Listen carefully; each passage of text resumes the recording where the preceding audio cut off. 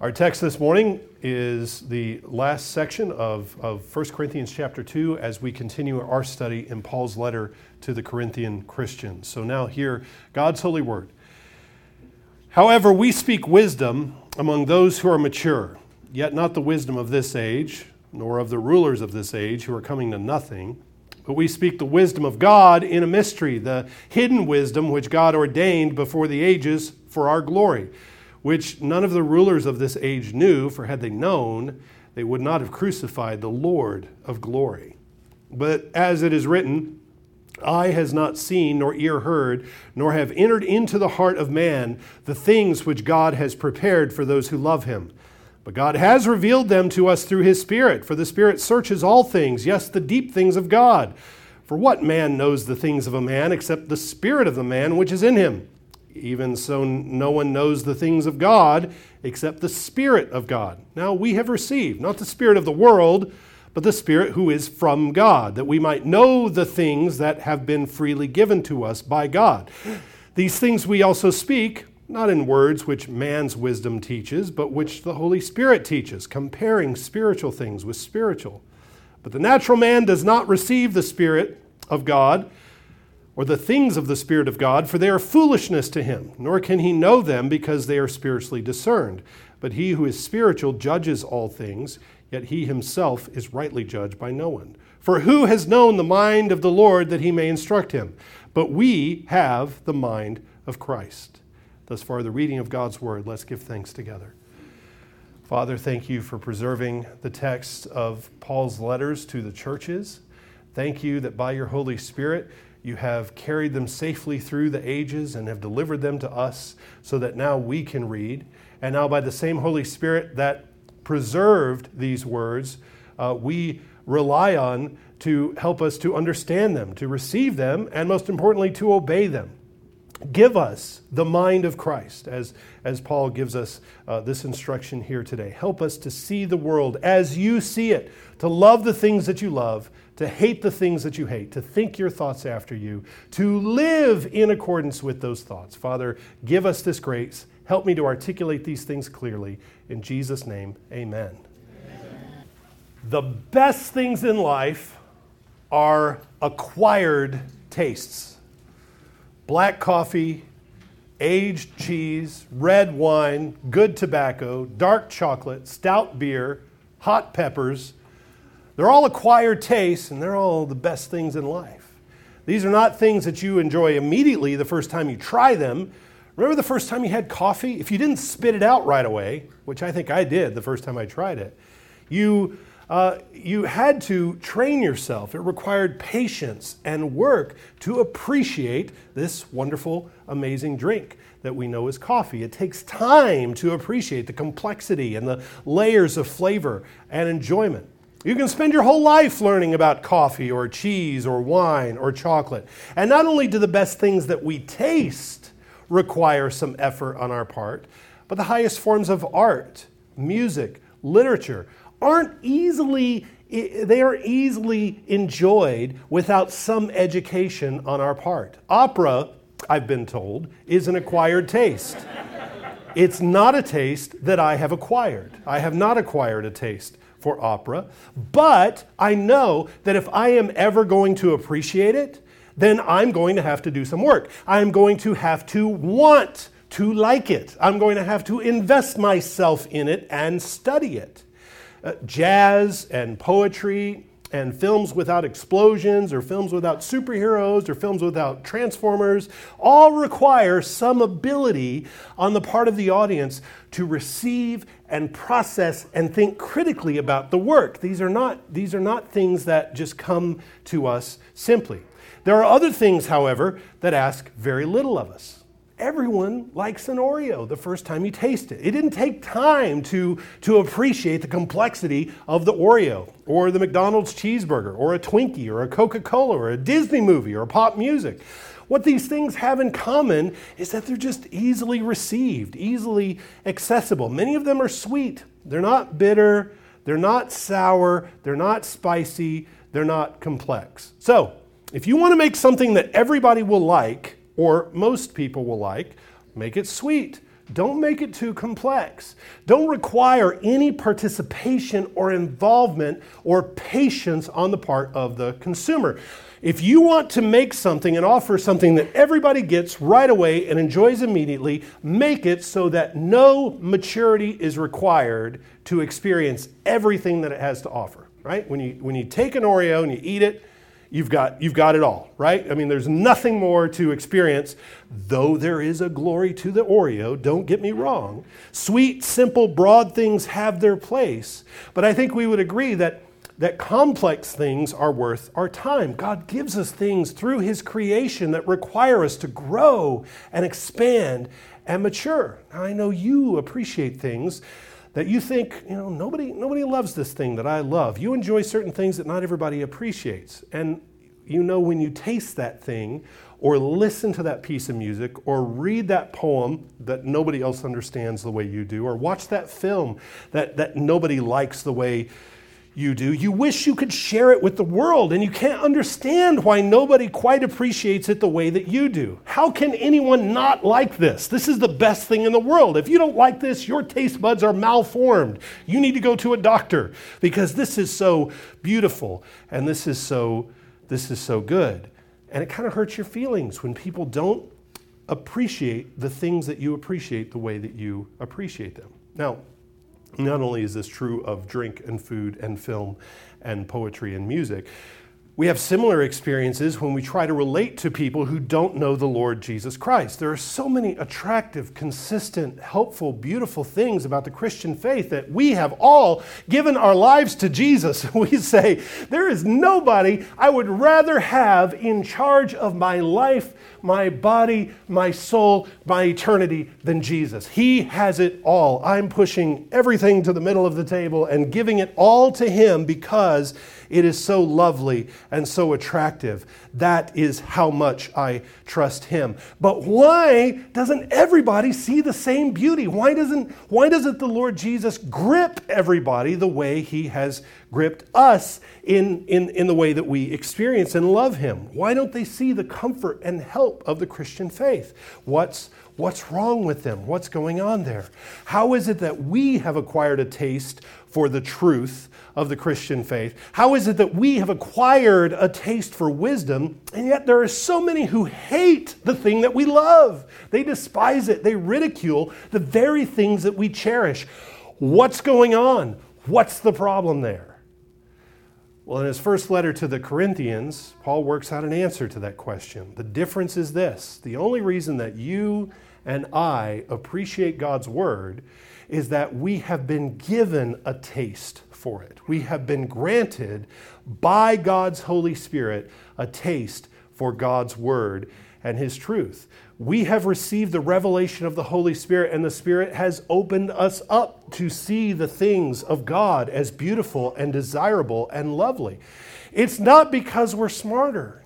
It's not because our taste buds are more refined. It's not because we have a higher palate or a higher sense of culture. That's not why. The reason we listen to God is because he has opened our ears. To those whose eyes are closed and whose ears are closed, the truth to them sounds foolish. It sounds like babbling nonsense. And until their ears are opened by the Holy Spirit, their minds are tuned out to the truth. They aren't going to get it with their own wisdom, and it all sounds repulsive to them. Well, that's the point that Paul labored to make in the last section that we studied. And if you hear me repeating myself Sunday to Sunday, it's because in this letter, Paul is giving us a foundation and then taking one more step up and building on that and giving us a little bit more and then building on that and giving us another step. And so last week in the section we studied, we saw that the gospel is not a product of human wisdom. The wisdom of men will not by itself produce saving faith. In fact, for the unbelieving Jew and the unbelieving Greek, he says the cross is foolishness, it's weakness, it's worthlessness to them, and God designed it that way. The cross is designed to purposely trip up and undermine human wisdom in such a way that human wisdom is no longer reliable. Human wisdom is exposed as being empty and bankrupt. The cross strips us of our pride in our own understanding, our reliance on our ability to figure things out for ourselves. And it reveals our hopeless condition. The cross reveals our insufficiency apart from the Spirit who enables us to understand the gospel. So this worldly wisdom of the philosophers and thinkers and statesmen and orators that the Corinthian Christians were just so attracted to, they were so enamored by these things, these displays of worldly wisdom in the Greek world, Paul labors to show them that that wisdom that you are so attracted to, that you are so consumed with, openly opposes the gospel of Jesus Christ. And that will lead you to hell. It won't give you life. It will lead you to death and everlasting destruction. So for the biggest portion of chapter 1 and for the first 5 verses of chapter 2, we read Paul's condemnation of the wisdom of the world. It's important that when we read that phrase, worldly wisdom, that we think of it in the context that Paul is speaking of it. Don't think simply that the wisdom of the world is just something that was talked about in the Greek philosophers' forums, or that the wisdom of the world is only found in the philosophy departments of state universities. Yes, secular academics teach worldly wisdom, and very often they are openly opposed to Jesus. But for every one of those, for every tweed-clad atheist in a philosophy department who works to undermine trust in Jesus, there are thousands of ordinary people whose own perspectives and personal philosophies are just as godless and just as destructive as the guy at the university. The kind of wisdom of men that Paul condemns is not only found by the academics, among the various seats of power, but it's trickled down from there into the culture, and it is everywhere. It's in the good old common sense folk wisdom that you hear from your friends and coworkers. That worldly wisdom that is opposed to the gospel is in the advice you get in business books. It's in the instruction of self-help gurus. It's on talk radio. It's in the doctor's office. It's in the advice that another mother gives you at the soccer park. The wisdom of the world is found everywhere where the cross is ignored or marginalized. And how do we know it? How do we sense it? How do we smell it? Well, it's 100% self-serving, self-protecting, self-preserving, self-promoting. 100%, therefore, set in opposition to the cross. And I've tried to think, how can I summarize? How can I define this in a way that we can recognize it? And this is one of the thoughts that, here's one attempt, and it's this acknowledgement that we live with and under institutions whose mission is to promote anything but what God has given us, anything but what God has said. You see, what God has designed, for example, is a family with a man and a woman together in the bonds of matrimony, raising children faithfully under the nurture and admonition of the Lord. That's what God designed. That's what God gave us. That's the institution He gave us of the family. We live with and under institutions that are not only opposed to God's design for the family, but will promote and establish and placard and give you everything but that. Everything but that is what we are after. Everything but what God has given. You can do anything you want, just not that, because that is hateful, bigoted, backwards, antiquated. God is creator and Jesus is king. Those are truths embedded in creation and in our very nature as God's image bearers. That is the truth. God is creator of everything, and Jesus is king over everything, but the message that is promoted and placarded constantly by the institutions that we live with and under is, well, we'll believe anything but that. Anything goes but that. And the church has imbibed it to the point that we just filter it through, and we twist and we tangle and we malign and mangle Scripture and meld it together with this worldly wisdom, and it comes out in all these different ways. And if you're just the least bit biblically literate and you listen to most Christians speak, you think, where did you get that? What are you saying? What are you talking about? What are you singing? That's not in the Bible. What are you doing? It's because this worldly wisdom that Paul is cautioning and warning us against is so prevalent and so pervasive and so invasive. Well, after all that Paul does to establish the powerlessness and the hopelessness of worldly wisdom, we need to understand that he isn't against wisdom. If you were just to close 1 Corinthians after verse 5, which says, he says that your faith should not be in the wisdom of men, but in the power of God. If we were just to stop reading there, we might think that Paul is coming across as some kind of intellectual. We're not concerned with wisdom. We're concerned with something else called the power of God, which may be more subjective or something. But he turns the corner right at the beginning of this next section that we just read a minute ago. So let's walk through it together. He's not opposed to wisdom. He says in verse 6, however, we speak wisdom. We aren't anti-wisdom. What we're doing is putting the center of wisdom somewhere outside of the received, respectable sources of wisdom in the world. The Greeks think we're speaking nonsense, but we're actually transcending their logic. We're transcending their sense. This makes more logical sense than anything they've ever grappled with. He continues, we speak wisdom among those who are mature, yet not the wisdom of this age, nor of the rulers of this age, who are coming to nothing.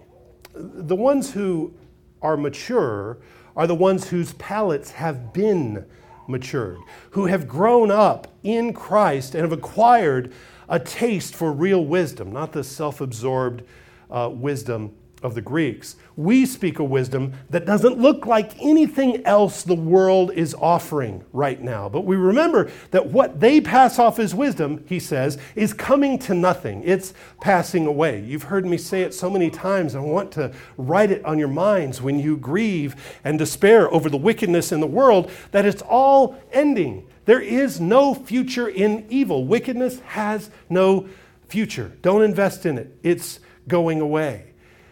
Their wisdom is folly, and it has clouded their minds in such a way so that when they hear the wisdom of God, it sounds mysterious. It sounds distant. He says in verse 7, but we speak the wisdom of God in a mystery, the hidden wisdom of God, which God ordained before the ages for our glory. It's hidden. It's being revealed by God's Holy Spirit, but it's not something brand new. Even before time began, God was concerned for our salvation, and he planned this order of events that would bring us into his glory. Verse 8, which none of the rulers of this age knew, for had they known, they would not have crucified the Lord of glory.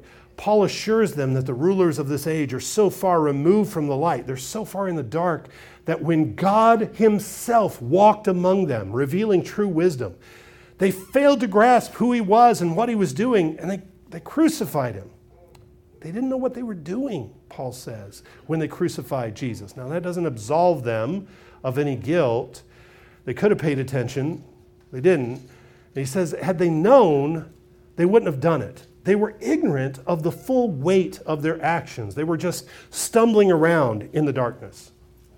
They were like a toddler in a high chair, and you're grilling for the family, and you've made these bacon-wrapped, perfectly seasoned, medium-rare fillets, steak fillets, and you put that perfect, great, wonderful, juicy steak on the toddler's tray on his high chair, and he's not going to be impressed.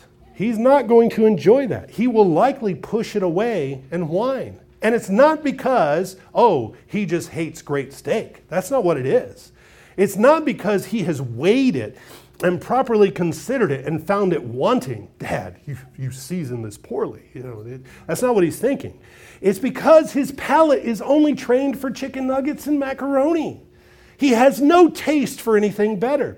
And that's how the rulers of this age responded to Jesus. They had no appetite for him. They had no attraction to him. They had no means, no ability to receive what he was saying. And so they didn't listen.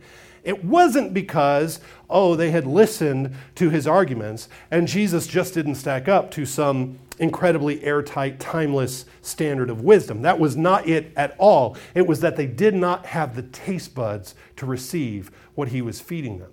So in verse 9, but as it is written, eye has not seen, nor ear heard, nor have entered into the heart of man the things which God has prepared for those who love him. But God has revealed them to us through his Spirit. For the Spirit searches all things, yes, the deep things of God. Verse 9 is often pulled out of this context of 1 Corinthians or even of Jeremiah, where it originally came from. It's pulled out and it's put on posters and calendars and other things. We assume that what he's speaking about when he says, eye has not seen nor ear heard, nor have entered into the heart of man the things which God has prepared for those who love him. We assume that what that's talking about is things that are waiting for us in heaven, things that we can't imagine. Now, sure, our imaginations are limited when it comes to all the wonderful things God has prepared for us in eternity, but that's not the first reading. That's not the first understanding. That's not the primary context of this section. What are the wonderful things that eye hasn't seen, nor ear heard, nor entered into the heart of man? What is he talking about? It's those things that God reveals to us through his Spirit that don't get revealed any other way. They only come through God's Spirit. We don't acquire this spiritual wisdom, this saving faith, this true knowledge of understanding ourselves and understanding God. We don't get all that by our own understanding, by our own skills of logic and wisdom. It's only by the Holy Spirit that man comes to have an understanding of himself, of God, of life, and the gospel. Nobody's figured out a way to learn this apart from the Holy Spirit. And yet with the Spirit, he says, we have access to all the things that would have been incomprehensible, unattainable to us before, even the deep things of God. There is nothing beyond the Spirit's knowing or the Spirit's grasp. The Spirit penetrates all things. He hears all things. He sees all things. There's nothing hidden from the Spirit. And it's the Spirit who reveals God's wisdom to us. God has revealed these things to us through his Spirit, for the Spirit searches all things, yes, the deep things of God. He has searched them out and he has given them to us. In verse 11, for what man knows the things of a man except the spirit of man, which is in him? Even so, no one knows the things of God except the Spirit of God. Paul gives us a little picture here. He says, nobody can tell what's going on in anybody else's head. I know, I've tried. You've tried. You don't know what's going on in somebody's head. I don't know what you're thinking all the time. I don't know what your motives are. I don't know what you're planning to do next. Chess would be really boring if we could read each other's minds, right? Games would be really boring. We can't know and we can't read each other's minds and we can't see inside each other's heads. But if you want to know a man, Paul says, really know him, and you have to know his spirit. His spirit isn't going to lie. Now it's about impossible to know someone else this way. But in the same way, he says God is known by his Spirit, and his Spirit has been extended in such a way that we're invited to know God through his Spirit. I can't know your spirit, but I have been given God's Spirit, and I can know God from the inside. I can know God from his Spirit in a way that I can't even know another man. Verse 12, now we have received, not the spirit of the world, but the Spirit who is from God, that we might know the things that have been freely given to us by God. This spirit of the world he refers to, it might very well be Satan directly. It might be a direct reference to Satan, or it may be a reference to the satanic wisdom of the world. And he says, you haven't been given that Spirit. That's not what has been granted you. We who belong to Jesus have received the Spirit from God. And what that tells us is that you and I can be confident that we have real knowledge. God has freely given to us all that we need to know. Don't think that God is holding something out. He's holding something back. He's reserving something. That he's given us this word, he's given us this book, but has left all kinds of other things out. I knew when I was a young college student and around other young Christians who had never read the Bible cover to cover, all wanted to read the Apocrypha cover to cover. Or they all wanted to read the Gnostic Gospels, as if God was hiding something, as if we have other paths to wisdom, that maybe God didn't tell us everything we needed to know here. Who else said something like that? Didn't the serpent say something like that in the garden to Eve? God left things out. God really didn't give you everything you needed to know, Eve. So we pursue these other strange and discounted long ago sources of information. We pursue those and we ignore the thing that he gave us. It's very clear that it is his and what he wants us to know. God has spoke crystal clearly on all the things we need to know. Now, there's still some mystery. There's some stuff we need to work through. There are things that we have to figure out. No denying that.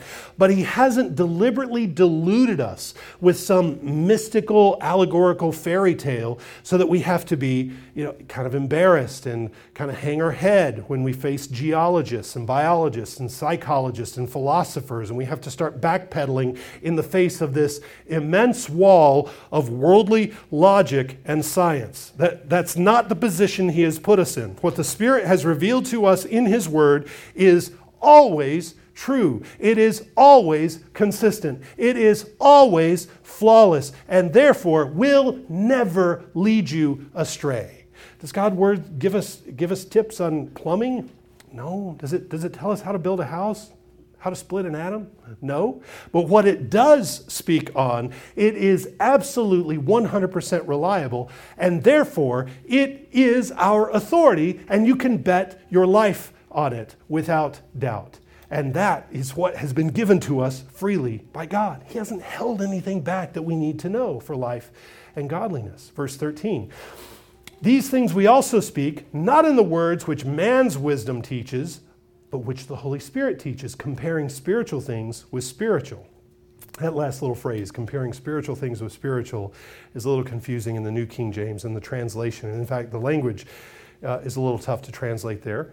It's one of those things that we get these things where, there are things we got to work through and understand. But once we get it, we get it. And one translation of that is that we're combining spiritual things with spiritual words. And so if we read it that way, it isn't enough that we have these things revealed to us by the Spirit, but in turn, we repeat those things. We speak the things that the Spirit has taught us to speak without taint of human wisdom, and not only saying words that have been inspired by the Spirit, but then to live and to act as Spirit-filled men and women, to back up our spiritual speech with spiritual deeds, so that God has not only delivered us knowledge, but has delivered us a way of life, a way of living. The Spirit's presence and his work of revelation is what makes all the difference. Without him, people lack discernment. They have no compass. They don't know up from down, he says in verse 14. The natural man does not receive the things of the Spirit of God, for they are foolishness to him, nor can he know them because they are spiritually discerned. Everybody, apart from God's Holy Spirit, recoils from the truth.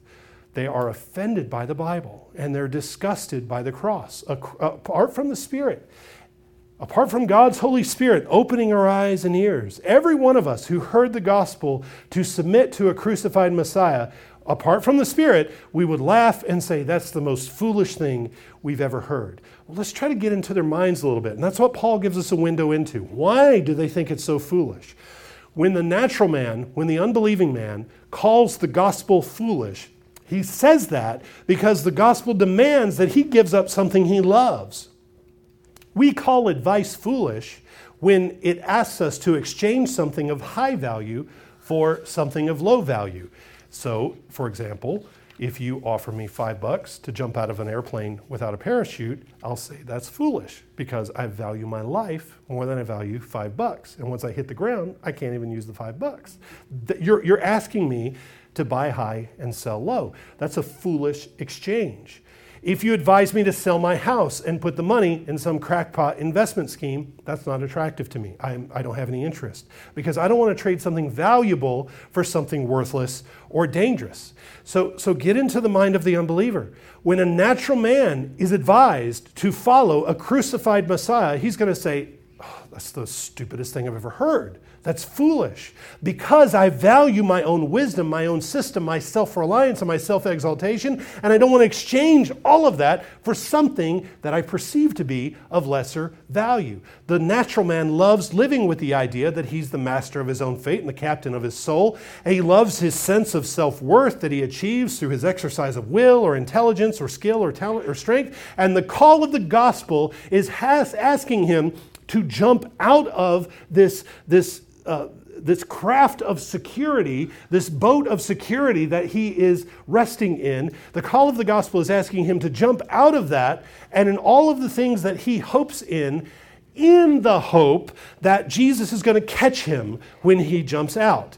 That's the foolishness of the gospel. And for many, it's just too great a cost. I can't imagine giving up everything for Jesus. And I've been told that.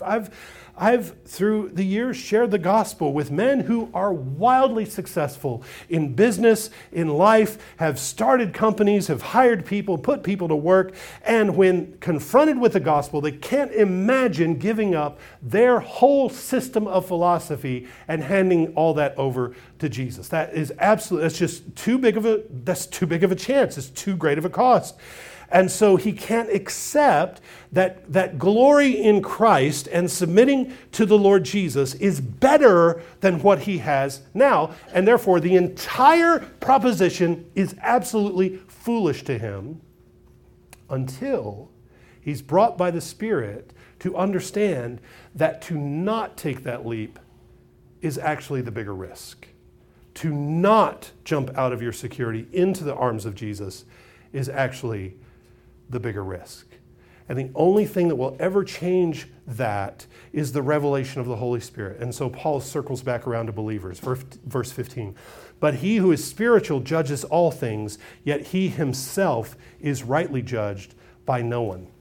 In contrast to the unbeliever, in contrast to the natural man, the spiritual man has been given the capacity to form right thoughts. We can think critically about the world around us. We have the ability to make sound judgments. While the natural man doesn't understand it in the same way, the natural man can't make any sense of what the spiritual man is all about. And so he says the spiritual man isn't rightly judged by the natural man. What does he mean by that? Well, how often have you been in a situation where your honest, righteous, humble attempt to do the right thing was misinterpreted by an unbeliever or someone operating with worldly wisdom?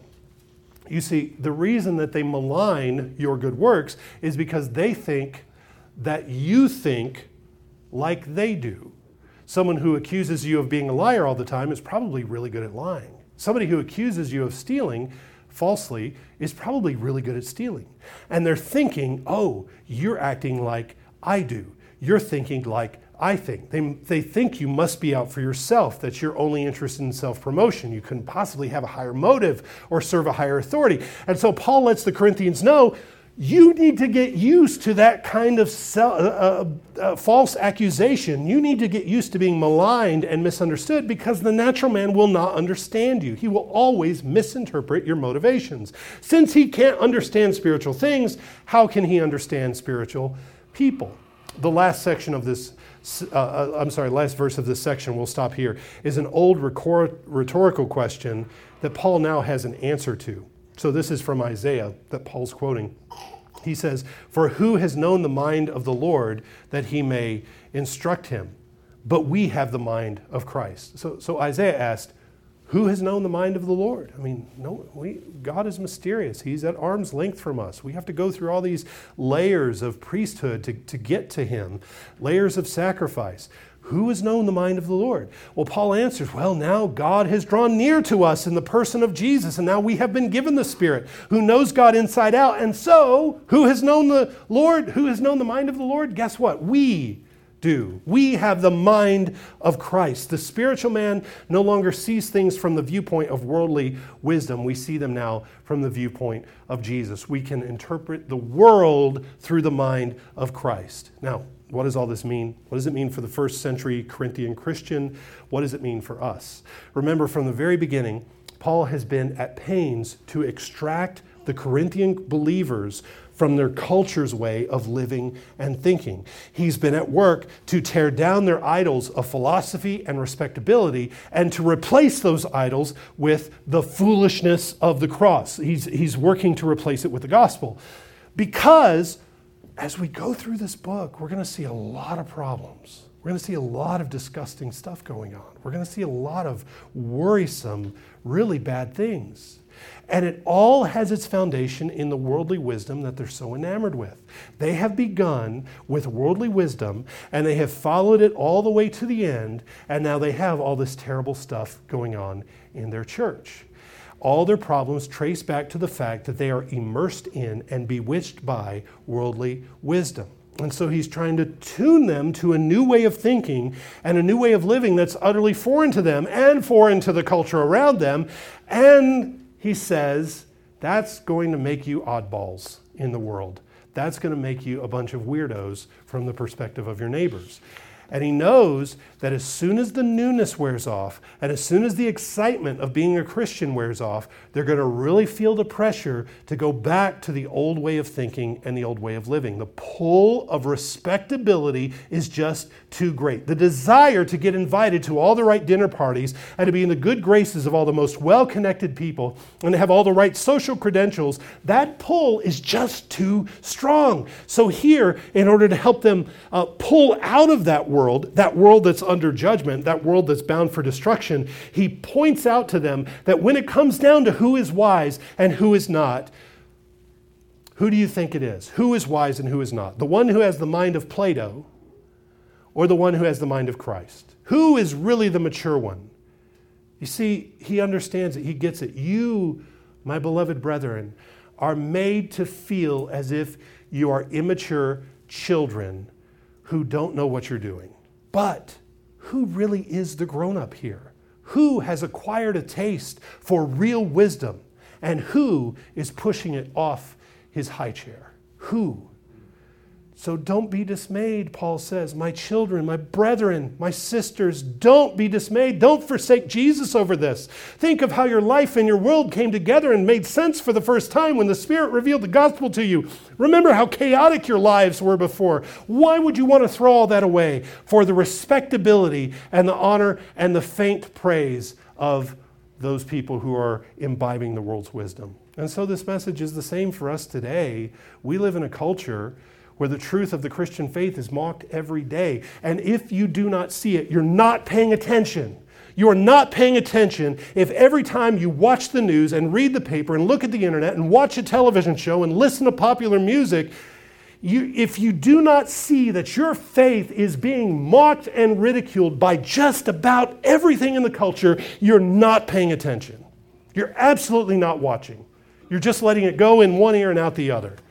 Your faith is being ridiculed by everything around you every day. And the people who are most respected by the world scoff at the claims of Jesus. They mock and they ridicule the foolishness and the weakness of the cross.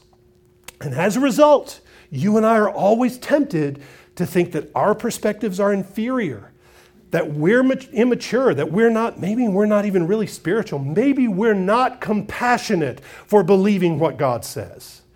Maybe we're the people who need to change. Maybe we're the people who are warped. You're tempted, I know you are.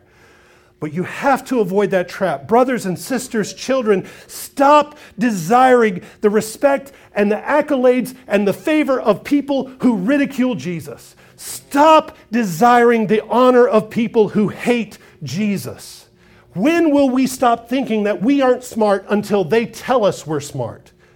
When will we stop judging all things by their fallen, evil, deformed, warped, judged criteria? When will we stop listening to their wisdom over the wisdom revealed to us by the Spirit that gives us the mind of Christ? Brothers and sisters, we need to extract ourselves and our children from the spirit of the day, just like the Corinthian Christians did, and resist the temptation to bow to the idols of our generation. In Rome, you had the best government that the world had ever put together. And in first century Pharisaism, you had the most rigorous, tight-shoed, self-disciplined religion that the world had ever seen. You had the best worldly government and the best worldly religion, and they both conspired together to crucify the Son of God. That's what human wisdom gets us. There's no reason to be attracted to it, or to be enthralled by it, or to think that you're the dummy when they speak. You think, oh, I'm the rube. I'm the loser here. Paul's words are so helpful to us when we have various interactions with unbelievers. I know you've had interactions and conversations with people who don't get it, who are so hostile to your faith. You know how good it is. You've tasted and seen that the Lord is good. And you think, why can't they see it? Why can't they taste it? Why don't they get it?